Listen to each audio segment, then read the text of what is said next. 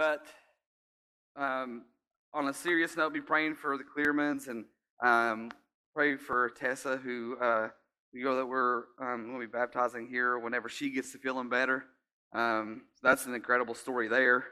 You might get to hear a little bit of her story, but here we are in week 3 of our Book of Romans series, and I don't know about you all, but this book has had a huge impact on my life over the last 2 months. That I've been reading through it over and over and over again, trying to memorize some, not like the most popular key verses in Romans, but just some like just the fact that like when Romans says that the grace of God cascades over us, empowering us with the gift of apostleship, or to be messengers. But the messengers of what? So grace cascades into us, empowering us with the gift of apostleship so that we can win people. We can win people from every nation into what? You may remember? Obedience that's found in faith. Derek, that seems really confusing. Like, how do we do that? Well, Paul talks about that all through the book of Romans. One, we have to forget ourselves. Because, as we learned in week 1, is that for many of us, we have placed ourselves or other created things or people on the throne where God deserves to be sitting. And in that becomes a just wrath that is from God. We've taken God off the throne and placed something else, something other created things. For some of us, it's other people. For some of us, it's sex. For some of us, it's Nintendo. I don't know what you're going to put on the throne, okay? Some of you, it's your mamas. You listen to your mamas too much. You know what I'm saying? We put people on the throne, but because we believe that we're good people. We believe we're good because our mamas told us we have a good heart. And she lied to us because the Bible says your heart is deceitful above reproach. AKA, you need to get that thing checked. Heart check. We believe that we're good because our mamas lied to us and telling us that we have a good heart, or we see others and how wicked they are. Anybody see how wicked other people are? You're like, ooh, that nasty. At least I ain't that. You ever said that? At least I'm not that bad. Oh, my goodness. I had a conversation with a kid this week at school, first week back. I'm like, well, at least I'm not doing bad enough like this person. I'm like, but you're still bad. And Paul tells us that, right? Right after he talks about something that we all pretty much can say amen to, he says, but be careful, remember? Don't judge the wickedness of others because you're guilty of what? The exact same thing. So you're just as dirty. Just as dirty. You can't judge the wickedness of others because you have wickedness in you. You're guilty of the exact same thing. So this leaves us trying to fix what has gone wrong in us. Right? How many of y'all have ever tried to fix anything and it not work?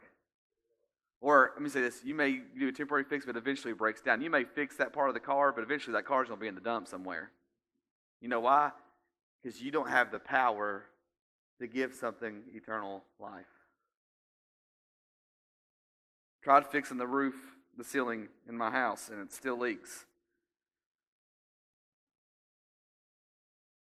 We try to fix what's gone wrong in us, and the truth is, no matter how good you work or how good you follow the standards, Paul tells us you can never be good enough, which leaves us broken, right? Like, what's the use of even trying? Or we may say it like this, I must never do anything right. I say that quite a bit. Zane says that quite a bit now, and I'm going to have to quit saying it. You with me? We leave ourselves broken. Like, what's the point? What's even the point of even trying? If we can't meet the standard, then why don't we just all go to hell in a handbasket? And here's why. Because in week 2, we discovered that through the faithfulness of Jesus, not our faithfulness, but the faithfulness of Jesus, because if we were honest, we are such an unfaithful people. You with me? We discovered that through the faithfulness of Jesus, not our own faithfulness, but the faithfulness of Jesus, the righteousness of God is tangible. It's been made visible. It's been made reachable. The standard in which we should live has been made reachable through the faithfulness of Jesus Christ. And here's why. This is really important. Why this is important. Why you need to know that. Because this tells us that Jesus doesn't have T-Rex arms. He can reach you. He's not over here like, if you just work a little bit harder, I can reach you. Josh, if you just take one more step, I almost got you. No, no, no, no. This tells us that he goes, I'm going to make this righteousness tangible, and he places it in our laps. That's why our Old Testament friend and prophet Isaiah, he would write this, behold, the Lord's hand is not shortened. That means it doesn't matter how you walked in here. Maybe you're listening online right now and you need to hear this. It doesn't matter where you are right now. God can save you. He can reach you. I'm tired of hearing those people like, well, I got to clean myself up before I can come before Jesus. No, no, no, no, no. You can't clean yourself up. You might could make yourself look like one of those Old Testament religious leaders and be like whitewashed tombs, look good on the outside, but on the inside there's death. He says, behold, the Lord's hand is not shortened that it cannot save, or his ear dull that it cannot hear. I don't care how you find yourself sitting there on the couch this morning, or how you find yourself in here. God can reach you no matter what your story is. He's made it tangible. So let me show you how. Y'all ready? Chapter 5 of Romans. Our faith in Jesus transfers God's righteousness to us. Our faith in Jesus, our faith in what? Not our own ability, not in what we can or can't do, or what we have achieved and not achieved. In Him. Our faith in Jesus transfers God's righteousness to us. And He now declares us flawless. Everybody say, I'm flawless. Yeah, you can only say that if you're a believer. In His eyes. This means we can now enjoy true and lasting peace with God. That's good news. Because that means that wrath that we talked about in chapter 1, it gone. Bye-bye. All because of what our Lord Jesus, Lord is an important word. He can't be your Messiah. He can't be your Savior if He's not your Lord. If He's not your King, the one you bow down to, He's not your Messiah. Because He's not a God who says, you can just take from me what you want. He goes, no, if you want my salvation, I have to be your Lord too. I have to have full control of your life, your decisions. How you get what I'm saying? Right, that hits me hard in the heart. The Lord Jesus, the Anointed One, has done for you. What Jesus has done for you. And I forgot, this is the wrong note in there. Apparently I forgot to change it. So if you want to change it real quick for me, it'll be real cool, okay? But this transfer of righteousness, I'm going to do a quick edit. This transfer of righteousness, this is the note that I want you to write down. This is what is called the scandal of grace. The scandal of grace. Write that down. The scandal of grace. You may say it a third time. The scandal of grace. Okay, go ahead and go to that one. Yeah. The scandal of grace. This is what this means. That when we didn't deserve it, when we couldn't earn it, when we were by nature at war with our Creator, God gave it to us anyways. That's like, those scandals that you hear about on TV, is that people have taken something that doesn't belong to them. That's why this is called the scandal of grace, because it doesn't belong to you. It's Jesus going, here, take it. It's mine, but you can have it. The scandal of grace, which proves this. I need to clear out your wax real quick. This means that my God is not subject to my situation nor my sin, but my situation and sin is subject to my God. Okay. Joe heard me. I don't think anybody else did. If you hear me online, type in amen in the chat. You with me? My God, I'm going to say it one more time. My God is not subject to my situation nor my sin. My situation and sin is, though, subject to my God. Subject to my God. Which goes to the next note. You ready? Because this means that God isn't swayed. You gotta be quick. Write it quick. I'll give you my notes later, okay? If you need me to. I'll give you a copy of them. God isn't swayed by where you fail or fall, but actually moves closer. You're like Derek. That's not what I was taught growing up. I saw if you fail and fall short, it's almost like God turns your back, like He's nowhere, like you've ran from God. But no. Let me ask you a question. Let me give you some examples. You're like, Derek, that doesn't sound biblical, because My Sunday school teacher taught me that. Okay, hold on. Jonah's running from God. Running fast as he can because he's saying you can't catch me, the gingerbread man. He gets on a boat and God's trying to get his attention. But I thought that God was far away because he was running. He wasn't doing what he was supposed to do. No, God was getting his attention. He brought a storm, right? And those people start tossing everything over. But really what they needed to toss over was Jonah, right? You remember? Jonah's like, okay, it's God. He's after me. Toss me out.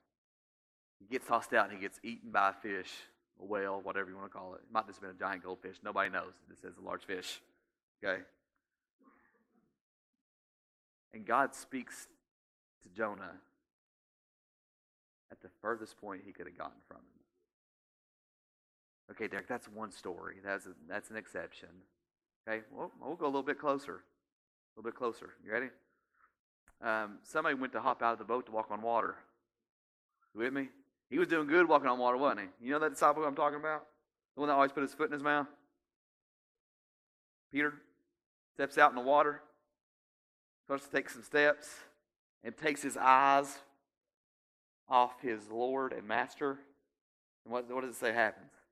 He begins to sink. And that's where Sunday school teachers sometimes talk. See, if you don't keep your eyes on Jesus, you're going to sink in life. But it says that Jesus was right there to reach down and pull him up out of the water. Now, did Jesus say, you have little faith, you should have kept your eyes on me? Sure, he said that. But he was closer. So don't give me that crap. Just saying. God isn't swayed by where you fail or fall, but actually moves closer. Because, like, I was telling somebody the other day, they're like, asked me about some, good things that's been going on at Shift Church and our history and what God has done throughout the last couple of years, and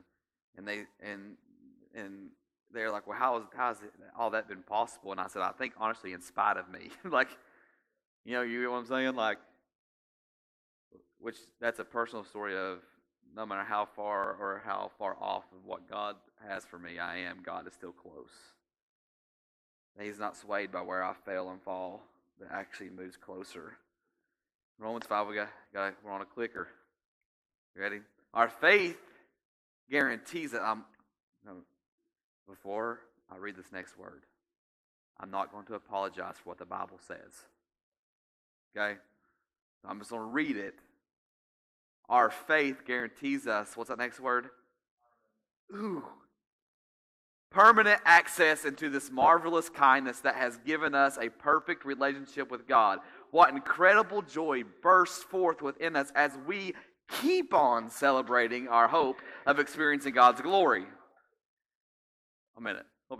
I love these next 4 words, but that's not all.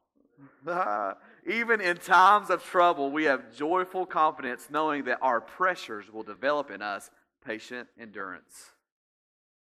Endurance means to last. Just throwing that out there.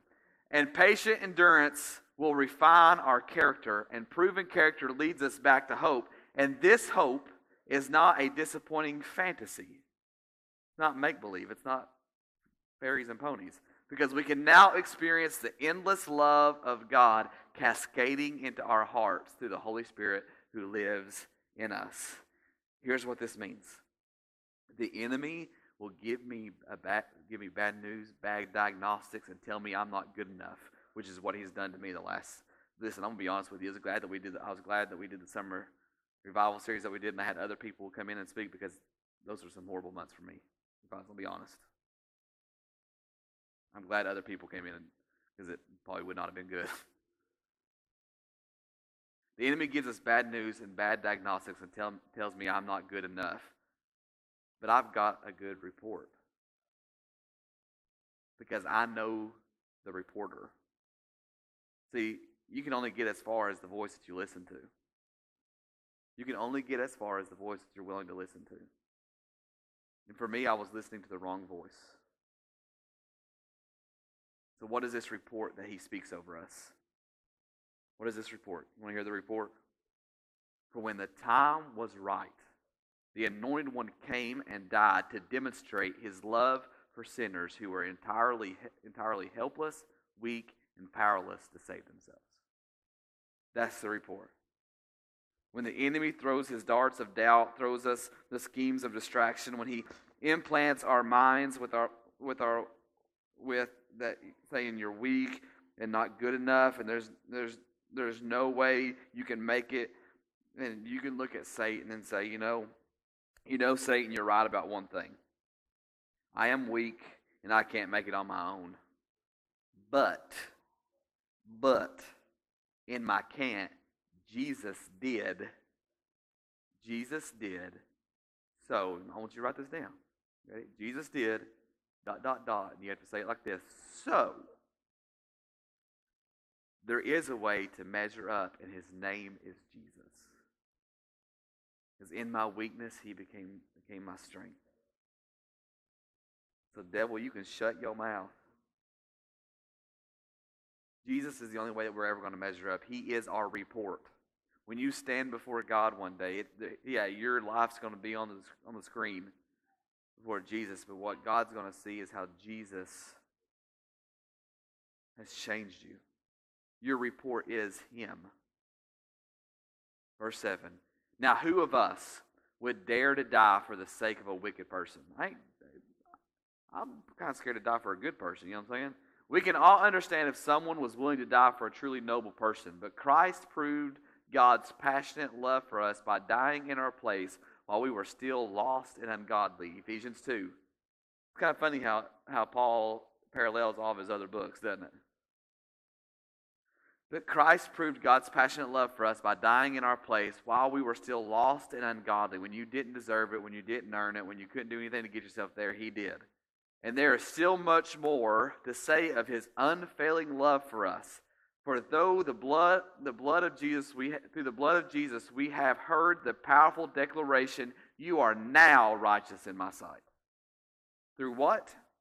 The blood of Jesus, the sacrifice of Jesus. All because of the sacrifice of Jesus, you will never experience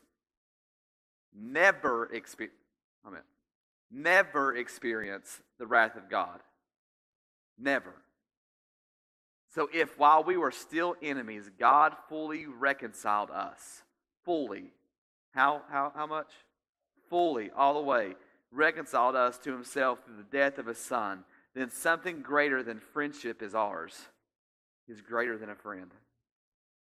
Now that we are at peace with God, all because we share in his resurrection life, how much more we will be rescued from sin's dominion. And even more than that. You mean there's more? Yes. We overflow with triumphant joy in our new relationship of living reconciled to God. All because of Jesus Christ.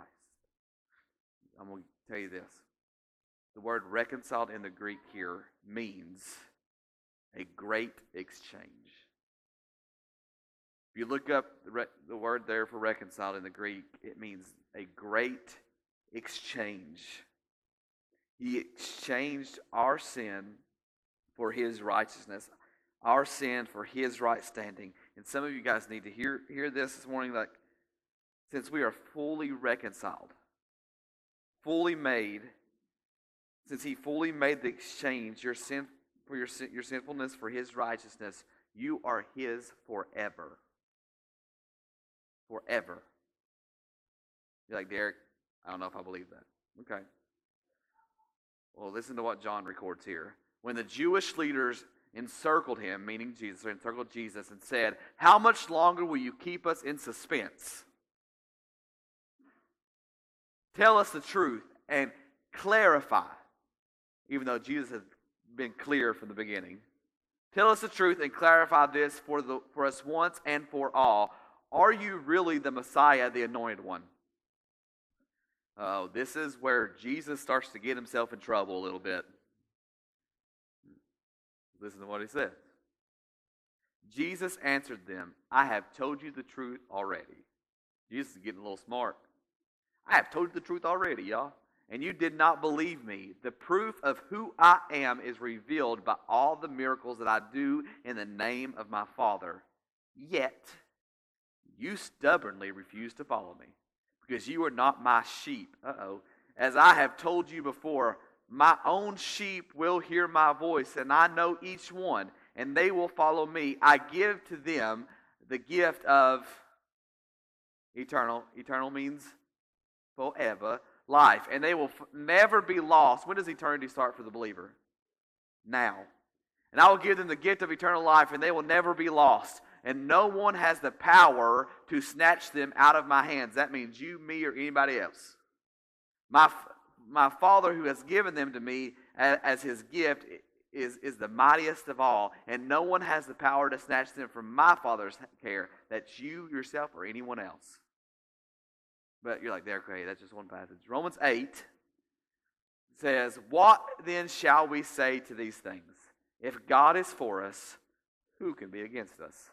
That's the coffee verse. That's the coffee cup verse, isn't it? He who did not spare his own son, but gave him up for us, how will he not also with him graciously give us all things? Who shall bring a charge against God's elect? That's a scary word. We might talk about that here in a few weeks. It's God who justifies. Nothing you do or don't do justifies who you are. God justifies. Who is to condemn?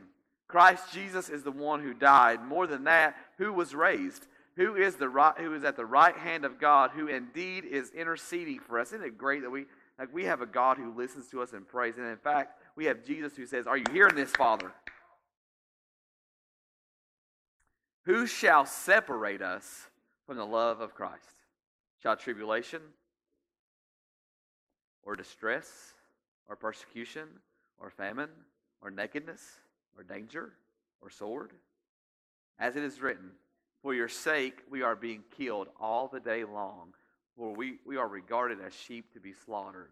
No, in all these things we are more than conquerors through him who loved us. Now, we have that verse on the coffee cup too sometimes, don't we? Forgetting all that other persecution and all that other junk that's up before it. So, if you're going to put something on the coffee cup, make sure it's in context. For I am sure that neither death nor life, so nothing you do, here's the thing, most people think that's just physical death. But Ephesians 2 says that we're already dead. For I am sure that neither death nor life, nothing you do in your dead state or your living state, nor angels, nor rulers, nor things present, nor things to come, nor powers, nor heights, nor depth, nor anything else in all creation, Jonah and Peter, you with me, will be able to separate us from the love of God in Christ Jesus our Lord. You are his forever. It's kind of like this.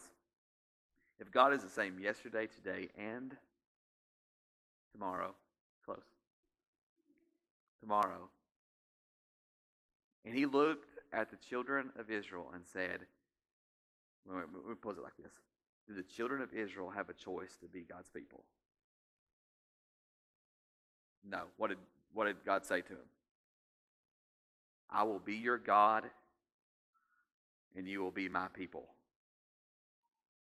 And that's still true today. But what do they have the free will to do? To obey. They're still his. And now we are part of that inheritance of Abraham. We talked about that last week. Now that he is our father, spiritual father now. And so that means we are his forever. We are his forever. So with this being true, let's get back to Romans 5. It says, when Adam sinned, the entire world was affected. Thanks, Adam. And notice it says Adam there, not Eve. You know why?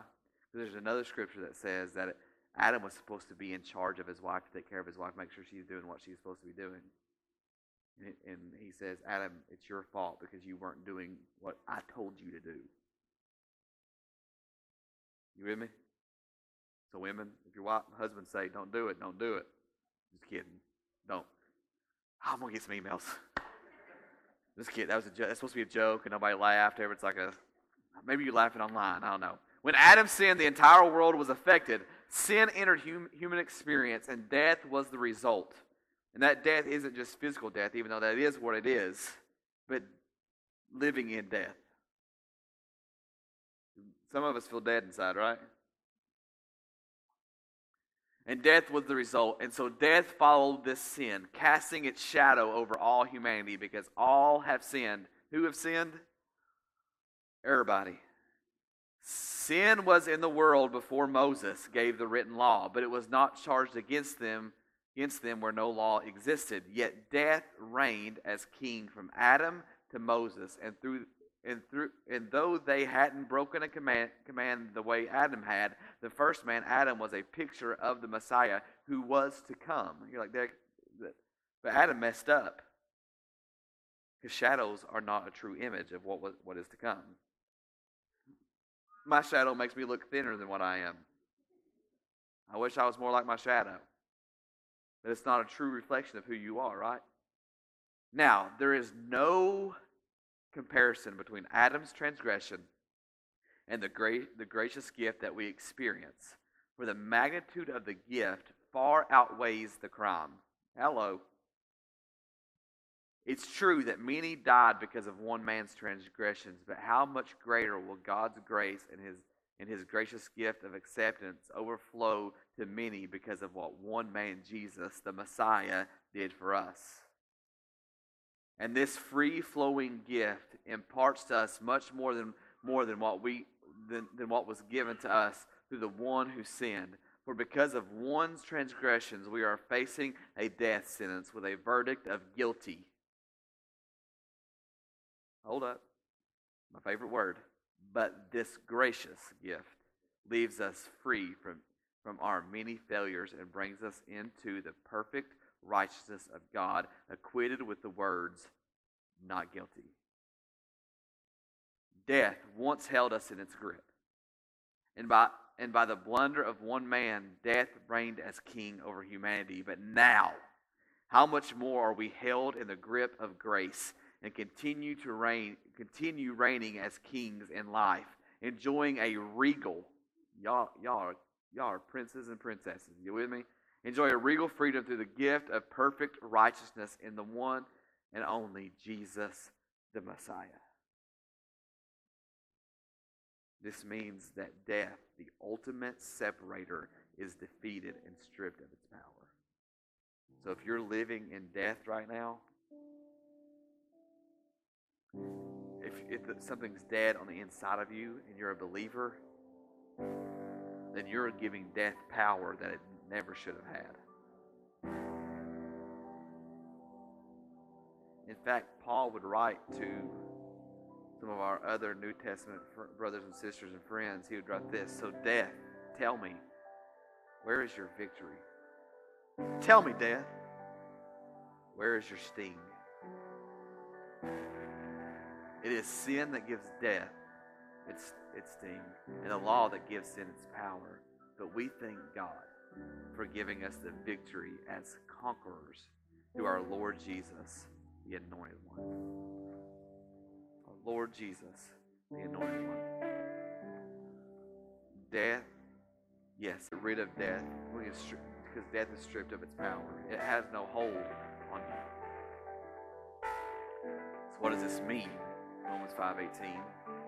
In other words, just as condemnation came upon all people through one transgression, so through one righteous act of Jesus' sacrifice, the perfect righteousness that makes us right with God and leads us to a victorious life is now available to all. One man's disobedience opened the door for all humanity to become sinners. That's not fair, Derek. I'm just reading. So also one man's obedience opened the door for many to be made perfectly right with God and acceptable to Him. Equally not fair. Because we live in a society that we want to earn what we got, what we give, right? That's not fair to hand me something. But you were handed sin, but you also were handed grace. Equally unfair.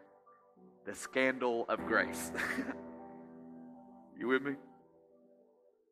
So then, wait, did I finish reading that one? Hold on a minute.